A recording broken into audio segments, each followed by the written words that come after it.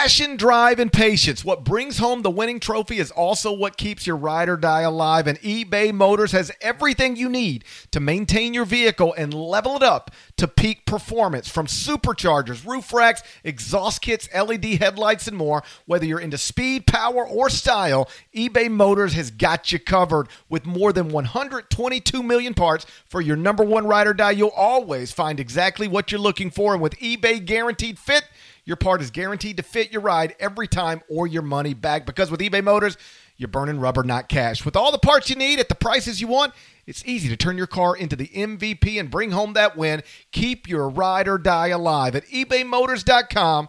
Eligible items only. Exclusions apply. Hey there, it's Gary Parrish. It's Thursday, September 24th. Welcome back to the CBS Sports Eye on College Basketball podcast, where we sometimes discuss camel fighting and leaky black. Matt Norlander is here with me, and big news from the Pac-12 earlier today. The Pac-12 CEO group announced that the conference will resume its football, basketball, and winter sports seasons more or less effective immediately. Because it's a basketball podcast, we'll just focus on basketball. Pac-12 teams will be allowed to start the season November 25th, just like everybody else. So at this point, every league in the country, except for the Ivy League, far as we know, is planning to play starting in November. This development, of course, comes after the Pac-12 back on August 11th announced that no Pac-12 teams would compete before January 2021. So this is obviously a reversal. Norlander, why did the Pac-12 change its mind 44 days after initially making its mind up? Parrish, why is the Pac-12 group of presidents and chancellors referred to as the CEO group? I don't know, but I noticed that as well. What's going on? And it's perfect. It's like just it's your presidents and your chancellors and whatever that we have a CEO group. It's perfect. CEO group, what are we doing here? I couldn't help but notice that. The Pac-12, so we're recording this here on Thursday night after the Pac-12 had its Zoom call. I believe it was referred to as a webinar, as we want to really get into the proper terminology as far as the Pac-12 is concerned, of explaining that very thing. Multiple things they pointed to. One was the Quidel test. The Pac-12 was the first to get, or at least agree to publicly, pay for daily rapid testing. Those tests are due to arrive, as I understand it, in like the next week at Pac-12 schools, and then you got to, the right people got to learn how to use them correctly. That was one factor in it. It also cited more research with cardiac issues, which was a big sticking point with Big Ten and Pac-12. They say that was it as well. I'm going to read directly off the statement here just to give our listeners a clear-eyed or a relatively clear-eyed reason why. Here's what they say. The Pac-12 CEO group announced today that based upon updated Pac-12 COVID-19 Medical Advisory Committee recommendations that take into account material changes to testing capabilities, the prevalence of COVID-19 and cardiac issues, along with updated state and local health official guidance, the conference will resume football, basketball, and winter sports seasons. So another big factor in all this is the situations across that region in the Pac-12 as it pertains to restrictions with COVID-19 have improved for the most part. I will note that on this very day here, Colorado's not in that group. Boulder County has issued, how about this? If you are between the ages of 18 and 22, you are not allowed to hang out with another person you don't live with that is also between the ages of 18 and 22. That is now an ordinance. So as it was explained to me, for example, with Colorado being cleared to start the season in November and maybe hopefully be able to start practice officially on October 14th, like the starting forward for Colorado is not technically allowed to play like one-on-one with one of his teammates. Now, maybe it's one of his coaches because that person is not 18. If Tad Boyle wants to start working on some post games, tomorrow, whatever, I think that's allowed. But Colorado's actually in an interesting spot right now. When you look at their football stuff, it's a bit of a competitive disadvantage. But the situation has helped and changed in California. Gavin Newsom played a part in that. And as I understand it, I've understood it from the start, GP, UCLA and Stanford were really the two most prominent voices that led to the decision to start with this Pac-12 stuff. And when we rewind it, like the whole reason why I had that story up 3 weeks ago about there being this hope that this could be reversed was, UCLA, Stanford, and one or two other presidents kind of just threw winter sports in with the fall sports, and it completely sideswiped ADs and coaches in the basketball side. So that's why we are here. I got one more thing for you, Paris, and take it away. I will note this. I talked with the conference commissioner earlier on Thursday, and they brought something up. It wasn't a criticism. It was just don't you think this is kind of interesting? I don't know what this necessarily says other than obviously money is driving these things. But if we were to rewind college sports to 4 weeks ago, you had the Big Ten and the Pac-12 out. The MAC was the first to make its decision that it wasn't going to play. The Mountain West was obviously in that same boat. And as we record this podcast, the Mountain West is anticipated to reverse its decision. The MAC presidents are going to meet on Friday to reverse its decision with football. And the commissioner just said, hopefully these reasons, beyond the obvious ones with money, are being done in such a way that we're going to be able to look up and live with ourselves as NCAA administrators in the middle of November and December, and we're going to get through this. But it's going to look really bad if stuff goes bad when you had these school and these conferences make these decisions. We're okay with them, and now it's just like no one wants to be the uncool kid. One conference makes that decision, then another, and everyone's got to be piled in. It was an interesting observation. So as we talk about the Pac-12, just know that there are certain conference commissioners that are just looking from afar, being like, I get why they're doing it, but hopefully they're really doing it for the right reasons, and this can actually be pulled off, because I think it's just being approached with a little bit of some skepticism and a little bit of caution. Sure. I do think there's something to be said for when you were out with the Big Ten, then you were out with the Big Ten. And maybe you guys, especially considering when we're watching 5 or 6 or 7 football games get canceled or postponed every weekend, there was a chance like you guys together could end up looking like the smart, responsible, cautious leagues. But when the Big Ten jumps out there, now you're by yourself. And I do think that plays some role. I don't know that it's the biggest factor in the Pac-12 reversing course, but as smart as the people are in that CEO group, they're also humans, and the humans can be swayed by these types of things. So I do think there's something to that. I think the bigger explanation, or more accurate explanation, for why they reverse course is just because things have changed. They now have access to daily testing in the Pac-12. The CDC just updated mortality rates or survival rates, however you want to label it, connected to COVID-19, and they are better than what had previously been reported. I know that simply living or surviving COVID-19 is not the only thing that should be taken into account. You can have long-term effects from this virus, it appears. Even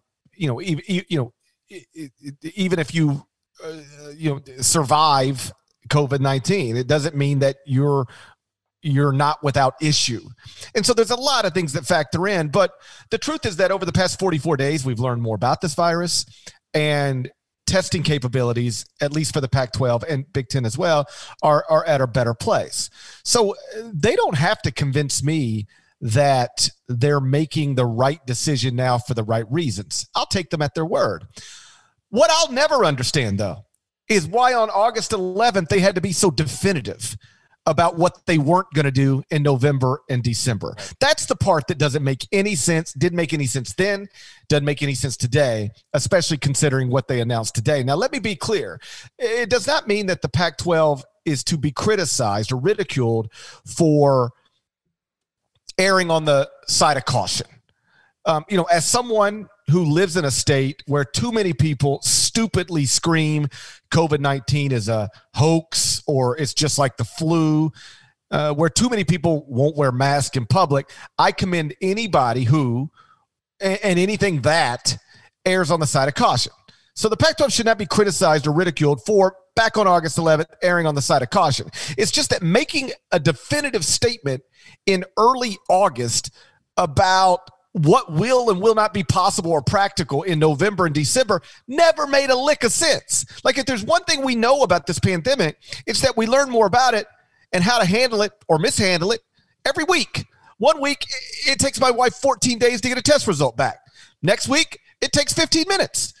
We're learning more about this every week. So the idea that you wouldn't have the foresight to recognize back on August 11th that, hey, we don't need to make any grand decisions about November, December yet, because we don't know what that's going to look like even 44 days from now.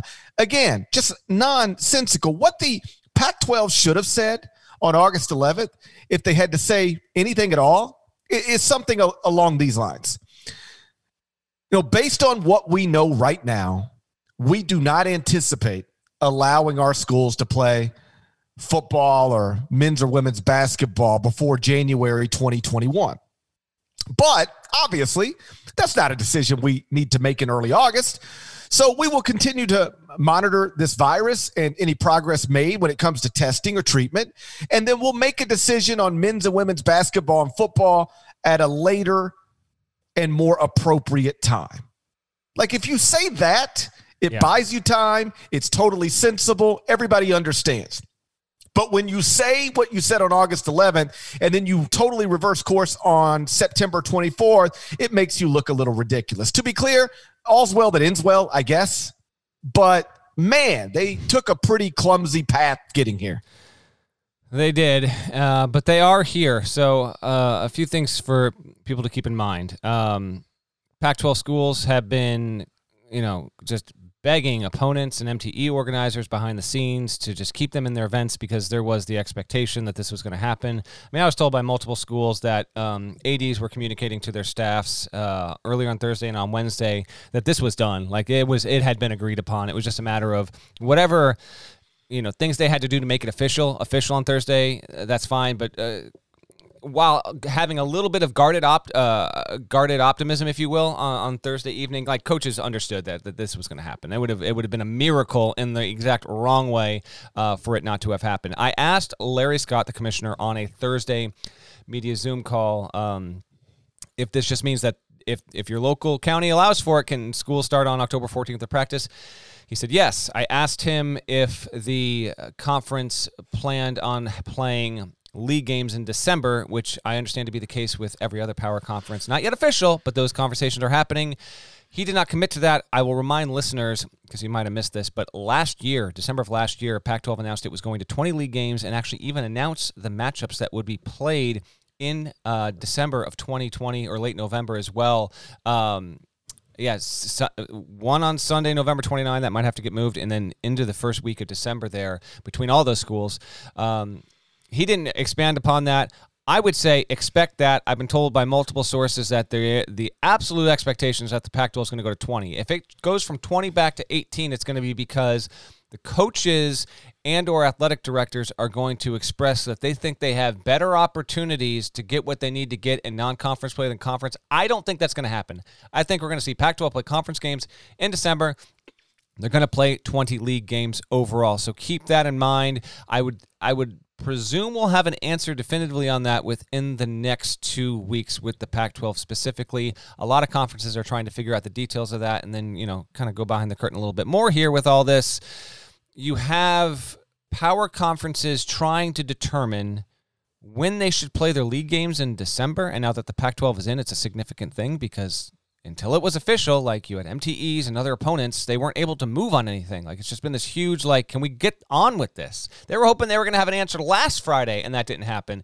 But now I do think we might see the gears greased in terms of the scheduling stuff. So the Pac-12, in addition to just being a headline parish with them doing this, it's actually significant to getting us to where we need to go, at least getting closer to building a non-conference schedule in November and December with MTEs and with standalone games in general. And with the Pac-12 going to 20, the AAC also going to 20, it really does get tough for the lows and mids to find games. I mean, I under normal circumstances, correct me if I'm wrong, like in a normal season, you get 31. Yes. It's down to 20. Yeah, now it's down to 27. If you're in if you're in an MTE and just correct. And if you're not, that's also messing everything up. They wish that I've heard from 15 people that said, I wish the NCAA just said you get 27 games max. However you want to get there, you want to get there. But there's this weird thing, because this is what's screwing the mids, GP, is that if you don't play in an MTE, you can get 24, 25 games in tops, and then that screws them even more because their opportunities are dwindling. So you're tapping into something where it's it's a frustration for more than half the sport right now. Right. So under normal circumstances, let's say a Louisville or a North Carolina or a Kentucky or a Kansas, they got, or any power conference team, they've got 31 slots. All right. now that's down to 27. So you're losing 4 possibilities, and then the mids and lows that might schedule these type of teams are losing 2 more opportunities, at least when it comes to the leagues that are going from 18 league games to 20. So that's 6 slots of possible games where you could theoretically get scheduled, but now you're not going to have that opportunity. And when you combine that with the fact that some high majors just don't want to play low majors and mid majors under these circumstances, I think more than normally you're going to have to see lows and mids relying on each other to get whatever non-league schedule they're going to try to get. I agree. A couple things on this here, because I do think this will be something we inevitably wind up talking about even more on next week's podcast and the week after that, because the schedule is just going to start to firm up and these things are going to be confirmed and they're going to be official. But I will say this. I talked with the head coach at a top 10 program a few days ago, and he expressed to me, he laid out everyone they had on their non-conference schedule, not including the games they lost from November 10 and November 24, obviously. And it's a good schedule, but he said, this is too good. So we actually need to make a decision here on which 1 or 2 games we think we can get out of, because I do want to play 1 or 2 mid-majors. There's going to be a little bit of a window. It just depends on who you are and the circumstances. Not everyone's going to get totally screwed, and I think a lot of coaches feel that way. I think a few others are going to take every big opportunity they can get. But if you're a coach at a mid or a low major, there are going to be top 50 type programs that are going to try and get at least 1 of those games in, maybe 2. But again, it's shrunk down. If you're in a 20-game conference schedule, you got 7 tops, and 3 of those could be taken up by an MTE. Even more than that, if you're going to try and get these games in, and let's just say Orlando, which is going to host all these tournaments, all right, you play 3 in your MTE, and then can you maybe get 2 more there just as like standalone games? I think we're going to have that. Parrish is absolutely on the money when he talks about these mids and lows having to schedule each other, but keep in mind this. It's also going to probably have to come down to geography as well, and the need to be improvisational as the schedule dictates. What I mean by that is this. There is all of these restrictions in all these states, just to give you one example here.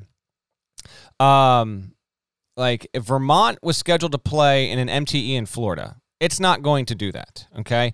It's not going to do that for a number of reasons, but one of the most important ones is that Vermont's not allowed to go to Florida without a 14-day quarantine, and that's going to be the case around a lot of these programs, and no one really knows by the time we get to November if those restrictions are going to reduce or not, because flu season's coming. There's a lot of speculation about whether the coronavirus cases are just going to steadily rise again, Parrish. And so if that's the case, where you can go to play games is going to have restrictions on it. And in fact, you might see an inordinate amount of schools in the same state, because they're within their own borders, be willing to play each other. I want to be clear on one thing, though. We might not have that be the initial plan, but I do believe a lot of schools are going to have behind closed doors handshake agreements where School A, let's just use my home state, School A in Connecticut and School B in Connecticut say, you know what, we're not scheduled to play each other, but if something happens and we look up and we both lose our games and we got 72 hours to make it up, we're going to play each other. Because you're seeing it done in football, you better believe it's going to be done in basketball. And I think slowly but surely, schools and coaches are coming to that realization that even if they are going to release a schedule on October 10th, Parrish, that's probably not the schedule they're going to wind up playing once we get to November 25. Right. And you start to wonder at the low major and mid-major level, and then we can move on. If you're not getting big paychecks to play high majors like you normally would, and you're reduced to playing lows, fellow lows and mids, at what point do you just say, what's the point in playing these games? Like, you can't build an at-large resume. If you're a low major or a mid major, you can't build an at-large resume just playing other low majors and mid majors. So if that's what you're reduced to, at what point do you just say, you know what, let's just not even, like, we'll play 4 non-league games against whoever, then we'll do our conference, and then, we'll try to get our auto bid. I wonder if you will really see a Kentucky or a Louisville play 27, and then not Vermont, but something like a Vermont, just, play 17. I think you might be onto something, but why don't you give them a little tease and we can get to that after the break. So the NCAA Board of Governors is expected to meet on Friday, tomorrow, to discuss, among other things, testing guidelines for the upcoming basketball season. Norlander had that bit of news earlier today. We'll get into it next, but first, check this out. The all-new Hyundai 2024 Santa Fe is equipped with everything you need to break free from the dull work week and embark on an adventurous weekend with your family. The Hyundai Santa Fe's features like available H-Track all-wheel drive, standard third-row seating, available dual wireless charging pads. You've got the H-Track all-wheel drive so you can take on those dirt trails and kick up some mud. Or the third-row seating gets your whole family in to experience the thrill together. The dual wireless charging pads make sure that no one gets stuck in the great outdoors with a dead cell phone. Think about those adventurous activities you can do. Like me, taking a ski trip up with the family, maybe going on a camping expedition, anything and everything. Learn more about the all-new Hyundai Santa Fe at HyundaiUSA.com. Call 562-314-4603 for complete details. Wings for the game? Boom, cashback. New lucky jersey? Boom, cashback. Even a last-minute ice run can score you some cashback when you use your debit card. And yes, we said debit card. With Discover Cashback Debit, everyone can earn cashback on everyday purchases. Look, in sports, it's hard to predict who's going to take the W, but you know what's guaranteed to win? Discover Cashback Debit. Oh, and did I mention there are no fees, period? I'm telling you, this one, it's a real game changer. Check out transaction eligibility and terms at discover.com/cashbackdebit. Discover Bank, member FDIC. So the NCAA Board of Governors is expected to meet Friday to discuss, again, among other things, testing guidelines for the upcoming basketball season. Norlander, you tweeted it. Tell me what you know. Okay, so this bleeds right into what we just discussed here. So there's a new COVID-19 advisory panel that's looking at a lot of stuff specifically for basketball and what's going to need to be done. And that COVID-19 advisory panel has been working on an updated document of recommendations for what needs to be done in basketball season to abide by certain protocols. That document, which has not been made public, and I have not seen the document, was shared earlier this week with both the board of directors and then on a call on Wednesday with a representative from every conference. It might have been a commissioner, could have been an AD, could have been someone else. Brian Hainline, who's the lead medical guy with the NCAA, basically just laid out, generally speaking, what they want to do and what they want to accomplish. So on Friday, I don't know exactly what's going to happen on Friday, but I do know this. The Board of Governors are going to meet, and this is going to be brought up in that meeting along with some other stuff. I don't know if this is going to be an out-and-out rule, but we are getting to a point here where you should expect that the official recommendation and the guidelines will be, once the season starts, you need to test 3 times a week minimally on non-consecutive days, so Monday, Wednesday, Friday, however you want to get that done. And that'll be true of players, coaches, every official and referee. That is going to be an entry point to being eligible to compete in Division I. What we don't know yet, if that's going to be a D1-wide rule or if it's going to be this sort of, we are presenting this to the membership, and then really every conference is going to say, obviously, we're not going to go against this, because if we, for some reason, say, you know what, we hear you 3 times a week, but we good here with once a week, that's just a beyond awful look. It's not looking out for the health and safety of the players and the coaches and all that. So expect the conferences to abide by that. Now, how this connects, and I do expect a release to be sent out on Friday with all of this stuff. And there could be other things they still have to get to in terms of game competition, spacing out the benches and scorers tables. I don't think that's happening on Friday, but that will be coming soon. How this affects what we just talked about in the previous segment, Parrish, is there are obviously schools that right now don't believe that they can afford that kind of testing. Now, I want to be clear here and give a little bit of optimism and hope, because that's what we're about on this podcast, that I have talked with administrators connected to mid-major programs and conferences who have informed me, they say, listen, we haven't trumpeted this thing, but there are schools where they are providing testing for their athletes, and it's the school is absorbing the cost. It's not costing the athletic department anything, and I'm talking like low major schools. So I do think there is going to be a reality that some of these schools are going to have a very hard time testing 3 times a week, but I think we might look up and be surprised by just how many actually can make it work and can make this happen and play a non-conference schedule. But with all of that said, I can tell you this. I already know that the Pac-12 and the Big 12 have already decided, even if it's not been like officially announced, they've already decided if you're going to play someone outside your conference, they have to match your testing X amount of days before the game, whether that's 3, 5, or 7 days. And what needs to be decided is if the Big 12 and the Pac-12, and if this is true of other big conferences, Parrish, are they going to pay the opponent for the testing? Some think that will happen, and when they do it, then it's going to come out of the buy game money, because in all of this, don't forget about the fact, as you well know, like so many of these schools are relying on this money. Even if the check goes from 90 or 80K down to 40 or 30K, and then you drop off another 10K because of testing, those mid-majors are going to have to decide. I think you're absolutely right. We're going to have mids and lows. They're going to have lower totals, and I do think we will have situations. I don't know how many.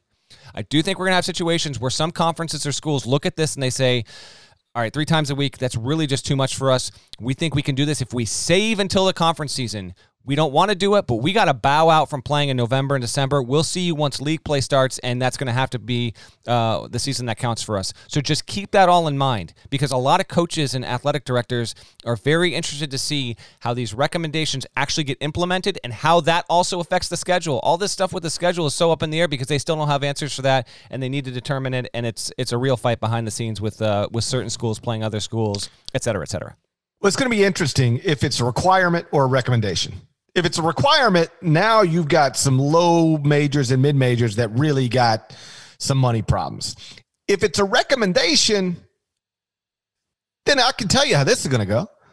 The schools that have the money to do it are going to do it, and the schools that don't won't. And then the schools that do it aren't going to play the schools that won't. For the most part. Like, I took my family to the zoo on Sunday. It was a nice day, no humidity. In the South, you better take advantage of that. And plus, we just wanted to get out of the house and walk around a little bit. And as we entered the zoo, we got out of our car, and it was my wife and I and our 2 youngest boys. The oldest, we can never do anything as a complete family. It's just, you can't get everybody on board. So the oldest is like, I'll go to the zoo. It's the little guys aren't going. It's like, well, of course the little guys are going. Well, then I'll just stay home. So it's me and my wife and our 2 little guys, and we all put our mask on and we walk into the zoo. And as we're walking in, it says the Memphis Zoo has a mask recommendation. Oh, not requirement, recommendation. So let me tell you how that works. Yeah, how'd that work out for you? Everybody who is taking this virus seriously and trying to do the responsible thing, those people had masks. And everybody who didn't. And so it was probably about 30-70 mask wearing. 30% of us had them. 70% didn't. It's the South, man. What do you want me to do?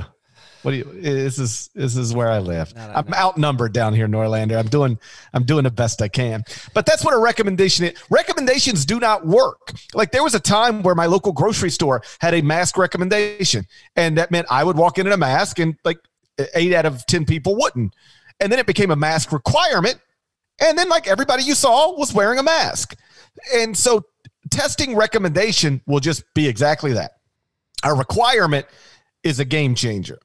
And I would assume it's going to be a recommendation, not a requirement, because the NCAA knows that not all of these schools are going to be able to test 3 times a week. I really do think if you tell a school, a conference, you can't play unless every one of your schools is testing 3 times a week, that's when you'll have some conferences. And I think we've touched on this before. That's when you'll have some conferences just say, well, we can't do this. I mean, if you look at football right now, they had some leagues opt out of the season. And when they do it, they say for the health of our players and student athletes and blah, blah, blah. But if you look at who's playing football and who's not, it really breaks down who's got money and who doesn't. That's how it breaks down. Who's got all the money in the world and who doesn't? Well, that's who's playing football. That's who's not playing football. And if you start making a 3-time-a-week requirement to play college basketball, then that you will start to see some leagues just say, we can't do this. That's why I suspect – let's just stop here for a second. Do you think it'll be a recommendation, not a requirement? Well, I'm glad you brought that up. I do want to be clear with one thing here, and this is undeniably semantics, GP, and it's why I want to see what happens Friday. The word that keeps getting referenced with me and what I keep seeing is guidelines. Does guideline mean requirement? I don't know, but I will just reinforce this. From the couple of conference commissioners I've spoken with, the expectation when you're in that position as a conference commissioner is when the NCAA comes out with this kind of thing, it's like, this is what we're doing. So these are going to be mandates on a league-by-league basis. I just think that every conference commissioner will do that because I'm not seeing a situation where you get in that position and you allow that kind of wiggle room because, again, you can come back and face some really harsh criticism with like, okay, it says 3 times a week, and you're going to say we're good for once a week because of money? Well, what about the health and safety of our athletes? I just don't think I think every league's going to mandate it. What I don't know is if it's going to be legitimately a Division I rule, because Dan Gavitt told me on the record that is technically a possibility. I just don't know if it's going to come to be or not. I can tell you this. There are some schools right now that are already testing 3 times a week their basketball players. All right? Yeah. I talked to somebody who works at, let's say, a low major. He said his players have been tested once. Once ever. And so, right. I mean, he just flat said it. He said, GP, there is no way we can test 3 times a week. No way. I've heard this too. If they tell us we got to test 3 times a week, we ain't playing basketball. That's what he said. And so that's why I don't think they're going to say that. It'll be a recommendation. And then it'll be, now you guys settle it however you settle it. So then I think there's a few different ways this breaks down. One is certain high major schools will just say, well, that's it. We're not telling you have to test 3 times a week, but if you're not testing 3 times a week, we're not playing you. Just that's over. We don't need that many non-league games anyway, so we're not playing you. Then there will be some that say, okay, we know you can't afford to test 3 times a week, and it'll be exactly what you laid out earlier, but we want to play you on this date. So 10 days before that, we'll pay for your test, and then 3 days later, we'll pay for your test again, and then 3 days later, we'll pay for your test again. 3 days later, we'll pay for your test again. If you're all good, come play us, and then that check that we were going to give you, we'll just take it out of that check. You'll still get some money. You'll get to play, and we'll just basically we'll pay for the testing, but then we'll deduct it from what we were going to give you. I think that'll happen, and then I think what you'll see in addition to what I just described is some low majors and mid majors say, all right, have you tested this month? Okay, cool. We've only tested once this month too. Let's just play each other. Let's let our sick kids play each other. Like, I think it'll be like, hey, what do we got to lose? Let's just get them on the court together. And that's the way I would envision it playing out. And then the great equalizer comes when you get to the NCAA tournament. The NCAA will obviously say, hey, Summit League champion, we know you've only been testing once a week all season, but now you're in the NCAA tournament. We're covering everybody's testing, and now you'll be tested at the same level that the Kentucky players are tested. I think that's how you solve that problem. But in advance of that, it's just going to be what it is, I think. Obviously, the NCAA is going to pay for all the testing when we get to the tournament. We will see. I think that we have 32 Division I conferences, and if all 32 play league games, I think that all 32 are going to mandate at least 3 times a week. I do think that will happen. And if we come to learn that a couple can't afford it and they just don't play seasons, maybe that'll be. I'm just going off of what I've been told here. What I do want to add is this, Parrish. I had a story go up Monday about how these MTU organizers, in no small part, they are like helping salvage the non-conference season, and these organizers are going to pay for the testing. So other mid-majors are going to, and low majors even, are going to be saved in part. Even if they only get in 3 games, they're going to be saved in part because the testing is going to be provided to them. Granted, if they can travel and go to these states, I mean, there's just so much still that has to be figured out. Like, people that think that we're getting a non-conference schedule in college basketball next week are dreaming. I don't think we're getting one by mid-October, maybe late October. But one of the sites is Vegas, and I do love this idea. BD Global, run by a guy named Brooks Downing, who's got a team. I mean, he has basically verbal agreements and enthusiasm from the Big West, the Big Sky, the WCC, not including Gonzaga, of course, the WAC, the Mountain West, and even some Pac-12 teams. That's 6 conferences based on the West. They are all game to go in December and stay at Mandalay Bay, use a couple of different arenas, and it's not a bubble, controlled environment, if you will, okay? and get in anywhere from 2, 4, 6, 8 non-conference games if you want, and do it over a 5, 7, 10-day period. I do think that's got serious legs. There's another thing in the piece you can read about Indianapolis, which is trying to get it done, and we'll even see if that can happen. I think it's got a decent chance to do some in-league stuff. So it's going to be super interesting to see if those kind of events can get a lot of teams. Parrish, I think the Vegas thing is going to happen, and I think it could happen. Like, I think we could look up and we're going to see like 32 teams in Vegas playing non-conference games in December, which is wild to think about. But it's just the most cost-effective thing for these schools at this point. And when you have commissioners on the record talking about this, that they want to make it happen, I think it is a good thing for the sport, because I know most people don't care about Big Sky teams. I get all that, but like, these are leagues that help form the cross-pollination of college basketball season, and it would flat out suck if we saw half the sport unable to play non-conference games. So it's good to see that there is a lot of opportunities for a lot of teams out there. I'll leave on this one other thing, GP, because we'll get more into it next week. Just know this, with the Orlando stuff and Disney, like, there are multiple teams that are not playing in those events, and it just hasn't become public knowledge yet. It's not 100%, but it's 99% there. So just know that a lot of these fields are inevitably going to change. They might shrink from 8 to 4, 8 to 6. You'll get some teams here. You might swap teams one for the other. I have a hard time believing most of the teams out west in the Pac-12 are going to be going east. We'll wait and see. Arizona's supposed to play in the IIT. We'll wait and see on that. And there's stuff with, like, will UCLA want to play in the CBS Sports Classic if it's out east? I would think so, but we'll wait and see. There's just so much to figure out. The testing, if you don't have testing, you don't have anything. And league's got to make a lot of hard decisions soon about what they can do in terms of affording, and if they take the cost or if it's school by school.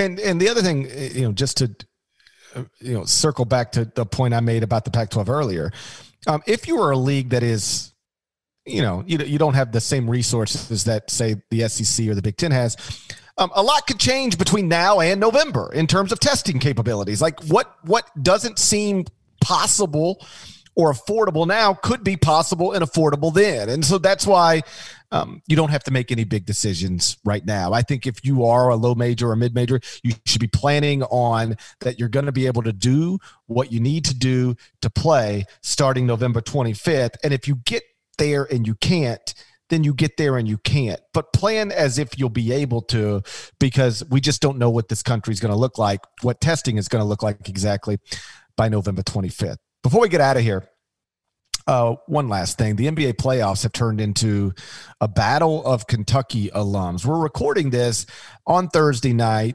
Right now it's 9:40 Eastern. Game 4, Lakers-Nuggets, is happening. But the past 3 playoff games have featured big efforts from former Kentucky stars. On Sunday night, it was Anthony Davis and his buzzer beater. Then on Tuesday night, it was Jamal Murray and his big fourth quarter.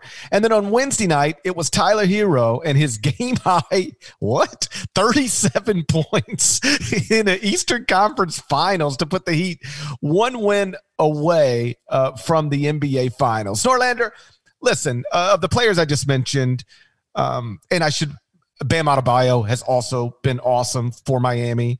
Of the players I mentioned, everybody knew Anthony Davis was going to be unbelievable as a pro. That's why he was the number 1 pick and would have been the number 1 pick no matter who was selecting. What surprises you more? Jamal Murray also being awesome, Bam Adebayo also being awesome, or Tyler Hero also being awesome? Let's rewind the clock real quick on these 3 players here. So Bam was expected to be awesome when he was. They all were. Let's be real. But like, Bam was teammates with Dennis Smith on the grassroots circuit, and there was like real curiosity if Bam Adebayo would be like a top 3 freshman in college basketball when he got to Kentucky there. And he had a good, not great, one and done season, and he is now.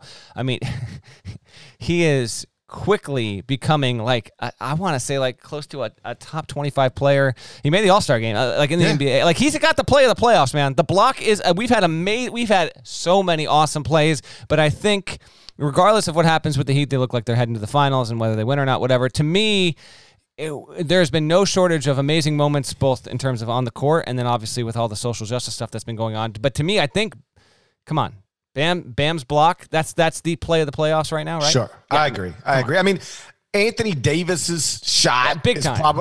Right there, but Bam's. Listen, that was an amazing shot from AD under those circumstances. We see those shots all the time. You don't see blocks at the rim like that. That was ridiculous. Like, and what was most interesting about Bam's block on Jason Tatum is that Tatum got into a launching area and cocked it on him. Oh, yeah. And Bam blocked it with his offhand, his left hand. And how often do you never see a block like that awesome at the rim, particularly with the stakes that high. But any block you see at the rim, somebody is always screaming for a foul because there is usually some contact. Even Jason Tatum didn't ask for a foul. The idea that he blocked it with his wrist inside the rim and no body contact, nothing at all.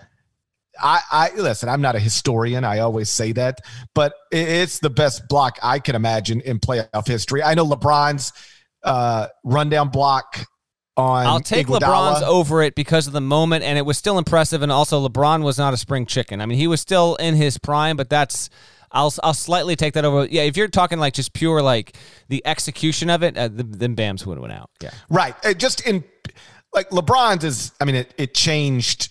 It led to a world title. Yeah. Okay. So whatever, I'll give you that context. Maybe you go with LeBron, but in terms of like, hey, just watch this, Bam's block was better. So it has been, I'll tell you what, like we've got the NFL going on and you got the NBA finals happening.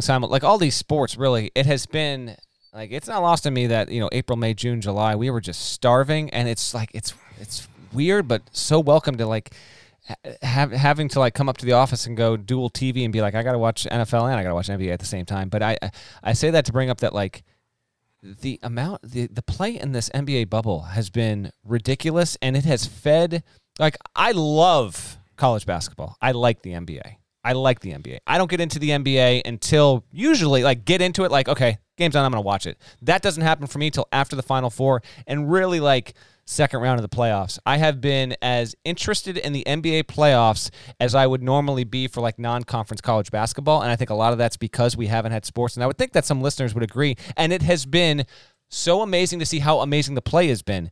Dude, and I'll get to Hero and Murray in a second. I want to touch on this real quick because I had a tweet about it a few days ago. Parrish, you and I have both been on the road for days at a time. Like usually Final Four is like a 6-day, 7-day trip. I've done a few work trips where I've actually been on the road like 12, 13 days consecutively. I know you've done that as well. Sure. We're not professional athletes, obviously. Although Paris thought he could have made it in the MLB, but that's a podcast for another time. You know how like your life gets when you are living out of a suitcase in a hotel after like 4 days. These dudes have been, and I'm not the biggest Disney World guy, but I actually had to go to a wedding there like 9 years ago. Stay in one of these exact like Disney resorts. You know the kind of hotel they're staying in, even if it's a relatively good one.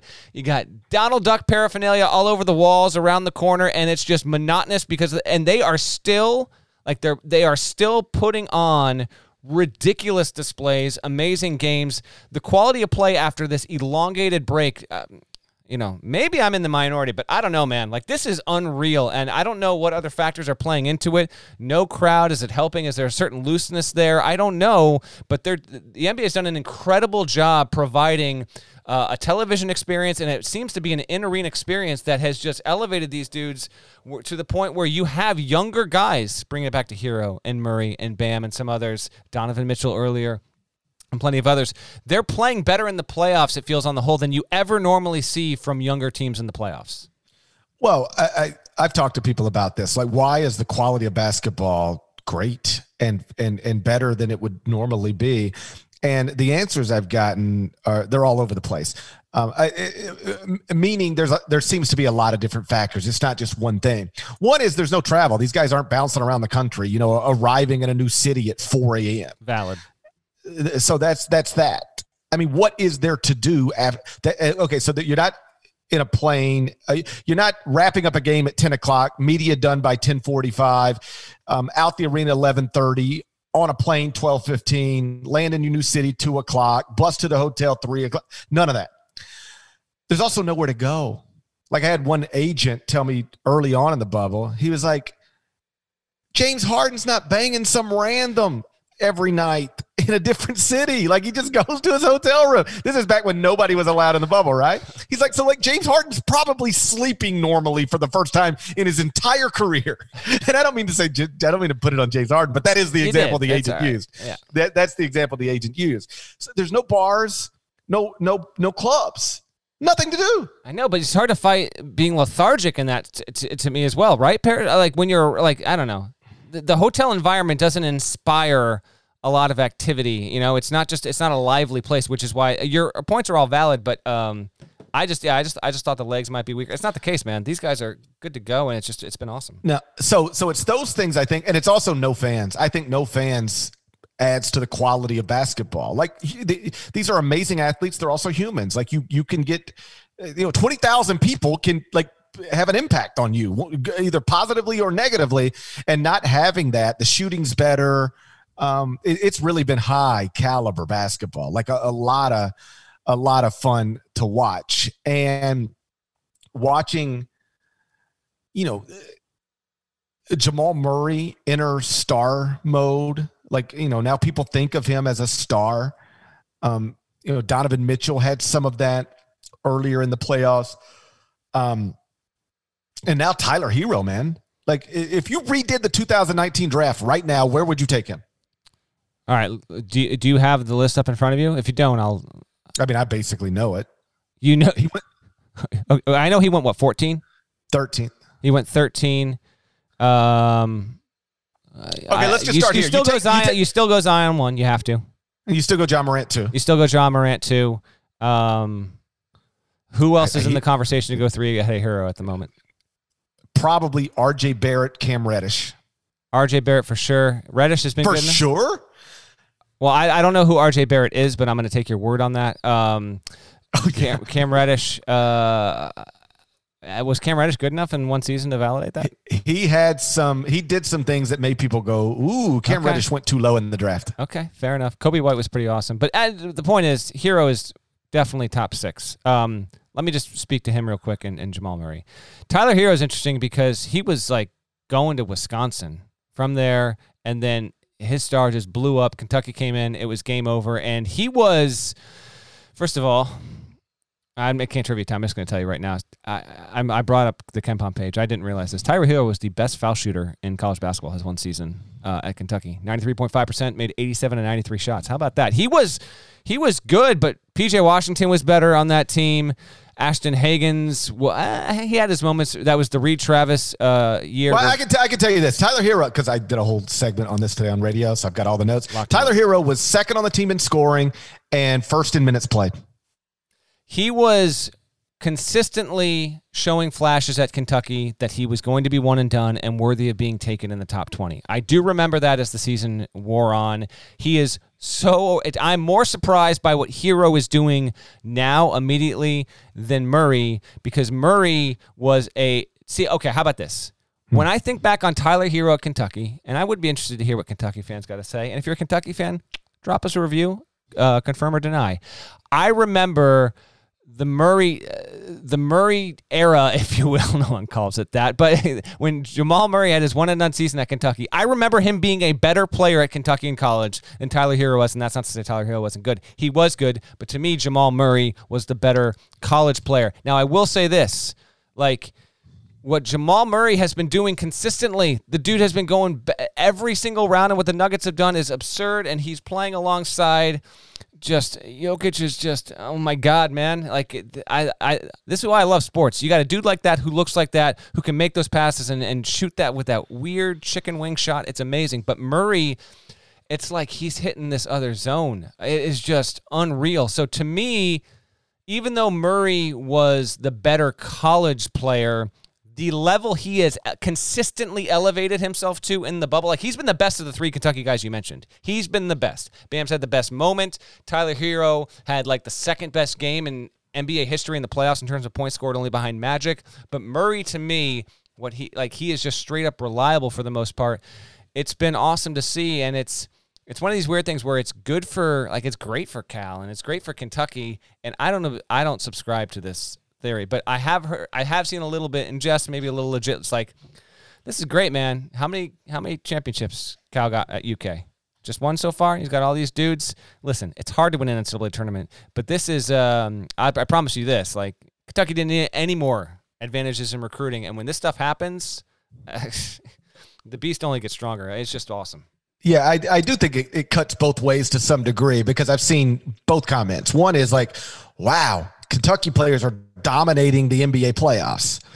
And then I've seen, for every one of those, I've seen, my God, John Calipari had all these guys and he still only got the same number of championships as Kevin Ollie? Like, what are we doing? That is factual. Yes. So I've seen, and in the time frame that John's been at Kentucky, you know, it's not like nobody's won multiples. Jay Wright has, Mike Krzyzewski has, Roy Williams has. Mike's got 5, Roy's got 3, Jay's got 2. But since 2009, 2010, which lines up when John Calipari got to Kentucky, and then within a matter of months was getting his brains beaten by Devin Downey. Shouts. Jay has won multiple, Mike's won multiple, Roy's won multiple. John's still stuck on one. Now, let me be fair. He's been there 11 seasons. He's won 6 SEC regular season titles, 6 SEC tournament titles. He's only missed the tournament once, and that's when his best player suffered a seasoning injury. He's made 4 Final Fours, been to the title game twice. He won it all in 2012. Like, nothing to be embarrassed about. But I have seen people, again, say both those things. My God, Kentucky is running the playoffs. And as soon as you read that one, you go, my God, how does John Calipari only have 1 national title with all of these dudes running the NBA playoffs? So, you know, again, it cuts both ways, but I do think it helps in recruiting. And did you realize this, Norlander? And I didn't, and it surprised me when I saw Noah Kozlov tweet it earlier on Thursday. Do you know that no player who has ever played for John Calipari at Kentucky has won an NBA title? Is that an end around trivia time? No, I got a trivia time coming up. But John Calipari has had 38 players selected in the NBA draft since arriving at Kentucky, including 3 number 1 picks. No Kentucky player under John Calipari has yet to win an NBA title. Now, it should change this year. Only if the Celtics win, right? Celtics have no UK players? Celtics have no UK players. Miami's got 2, Bam and Tyler. Lakers have Anthony Davis and Murray. Who's the other? Present. Denver has Jamal Murray. Yep. There we go. So, okay. So it should change, but according to Noah Kozlov, at least, and I went and sort of scrolled through it, and I think he's right. I'm trusting him. No Kentucky player under John Calipari has won an NBA title yet. But trivia time. Okay. There is one former John Calipari college player who has won an NBA title. Can you name him? So only one player ever that Cal coached in college won a title. It's the only one I can come up with. Okay. My first instinct is Camby. Is that right? I don't believe Marcus Camby ever won an NBA title. I was thinking maybe Camby got one on the back end of his career as a bench guy. Okay. Edgar Padilla, Carmelo Travieso. Was Travieso coming off the bench for those 99 Spurs? Anyone know? No. Okay. I don't think he had anything to do with that. Travieso, man, that's like your. That's the good stuff right there. Oh, I remember those guys. Oh. That's the thing. Where people like John got to a point where his reputation was he just gets all the best players and then he wins with them. But those teams at UMass were just guys. But I mean, it was Camby, like Lou Rowe, but for the most part, he was just like it was like Marcus Camby and a bunch of guys. Let's go win 30 games. You're right, but oh man, that's just Carmelo Travieso. Shouts to Carmelo. That was the original Melo, by the way. He was. People don't realize that. All right, I do want to try and get this whole. Let me think out loud here. I'm trying to think on who on Memphis would have been drafted and then won. Like, I know it's not D Rose because he was Bulls. T-Wolves never won a title. He went to the Heat, and they didn't win it when he was there, right? So it's not him. And then who else would have been on Memphis? It was a Memphis player? I got to be barking up the right tree here. It was a Memphis player. Is it gettable or no? It's gettable for It's gettable for you. Me. I know that. I do. I was the beat writer for at least part of this person's career. So I know him. I'm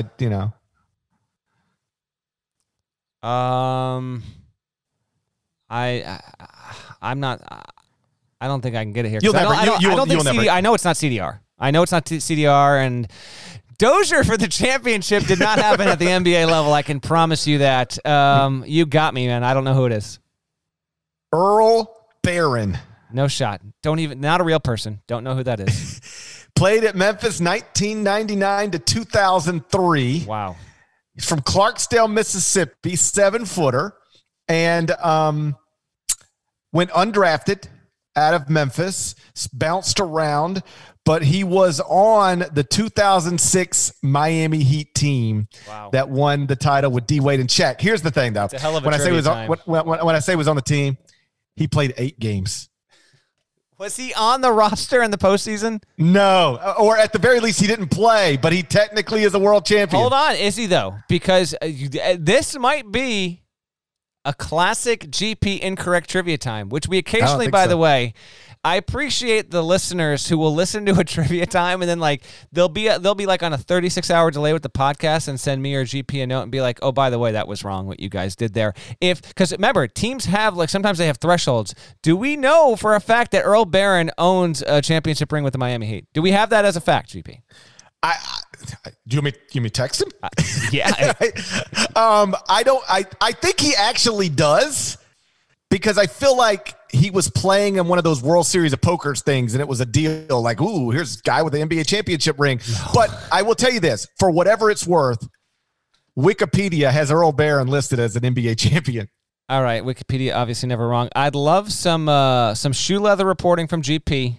Get it done. Next podcast, we get an update. Earl Barron. Didn't know he existed till 2.5 minutes ago. Earl Barron is also, I believe, the first player John Calipari ever got caught on camera during a game calling an MF&P. Okay. The Memphis trivia never ceases to amaze. Real quick here. That's a good trivia time, but I do want to follow up with that. I want to know. I'm a little serious. Earl Barron, you got that championship ring? I got to know.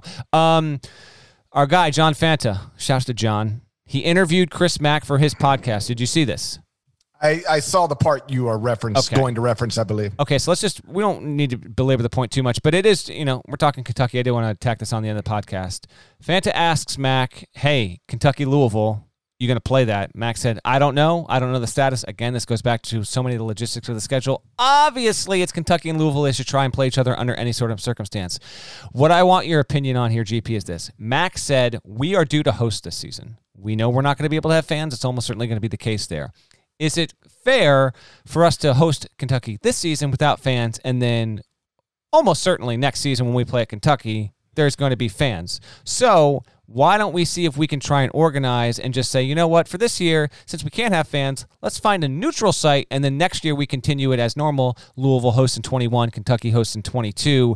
Absent of that, he wouldn't commit to actually being a game. Your thoughts? What should they do here? They should do exactly what you just said.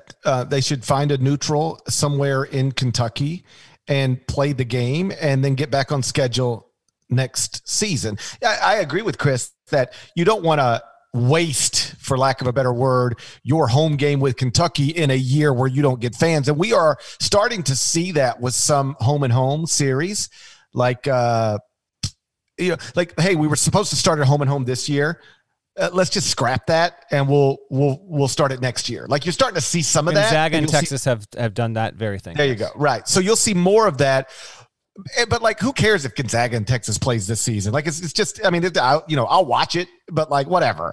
Well, but like, I know it's a top 25 matchup, but your point is well taken. It's not Louisville, Kentucky. It's not Louisville, Kentucky. Like, I think Louisville and Kentucky should play every season, and I agree with Chris that we don't want to play Louisville at the Yum Center we don't want to play Kentucky at the Yum Center in front of nobody, and then we got to go to Rupp next year and it's 21,000 people. That would be unfair. I agree. Now, I don't care much about fairness in the middle of a pandemic when it comes to basketball games, but I agree. So let's just call this one a neutral court. Play the game because it's just a great game for the sport. And then next season, let's play at the Yum Center, and then we get back on schedule after that. Okay, so let's get some predictions in here. Okay, there are 3 options. Kentucky plays at Louisville with no fans, Kentucky and Louisville play on a neutral court, or Louisville says, we don't want to do this, we'll play you a neutral or no game at all, and then Cal says no game at all. What do you think is going to happen between those three options? No game at all. So do I. Yeah. No game at all. And I don't want that. I want Kentucky, Louisville, really under any circumstance possible, but on a neutral will be cool, especially if you... the Kentuckians listen to this podcast, that no doubt about it, they've got one or two venues that are in Kentucky, be it halfway between or whatever, that they think would be like some just different venue would be cool, a one-time thing. That's what should happen. I will tell you this. I do not expect that if Louisville were to present that Cal and Kentucky would be like, and I'd love to be proven wrong, but I just don't think they'd be like, okay, we're good, neutral this year, back in your house next year. Please prove me wrong with this, please, but I don't think that's the way it would go. I say Kentucky versus Louisville in Bowling Green. It's the Battle of Bowling Green. There we go. The battle for Bowling Green. The winner gets a Bowling Green trophy in this 1 year. Falcons. There we go. I'm up for it, man. Go to Bowling Green. Cardinals and Wildcats in Bowling Green. I've never been to Bowling Green. Have you? I don't know. I don't know. I don't know. Not intentionally, sir. Nothing against Bowling Green. I just don't. I don't know that I've ever had a reason to be there, other than like I just might have been there on my way to Paducah or something. So you have been to Paducah. Okay. I feel like I had an aunt who lived in Paducah. I feel confident in telling you I've been to Paducah. Sure. Fair enough. All right. Let's get out of here. Before we do, and before GP says the shouts, I do want to thank the listeners. We did get a few more reviews in there. Keep the reviews coming, all right? Keep them coming. It's highly appreciated. We can make some fun with them soon, but you guys are doing a great job with that. It is so sincerely appreciated, and we hope that these kind of podcasts is just, we're still trying to get to the season, but if you like it, let us know why, and slowly but surely march into November here. If you like it, put a ring on it. There we go. Shouts to Devin Downey. Shouts to Chester, South Carolina. Shouts to Terry, MF and Teagle legend.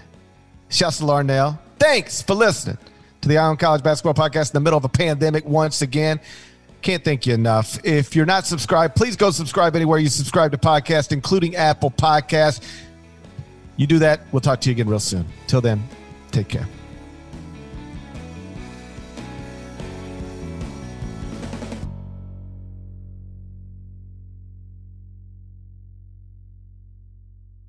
Celebrate and save at Ashley's Anniversary Sale. With Hot Buys, your choice of colors starting at just $3.99. Ashley Sleep mattresses starting at $2.50. Plus, receive a free adjustable base with select mattress purchases. And shop top mattress brands like Stearns & Foster, Tempur-Pedic, Purple, and Beautyrest Black with 60-month special financing. Only at Ashley. Subject to credit approval. No minimum purchase required. Minimum monthly payment, down payment, tax, and delivery may be required. See store for details.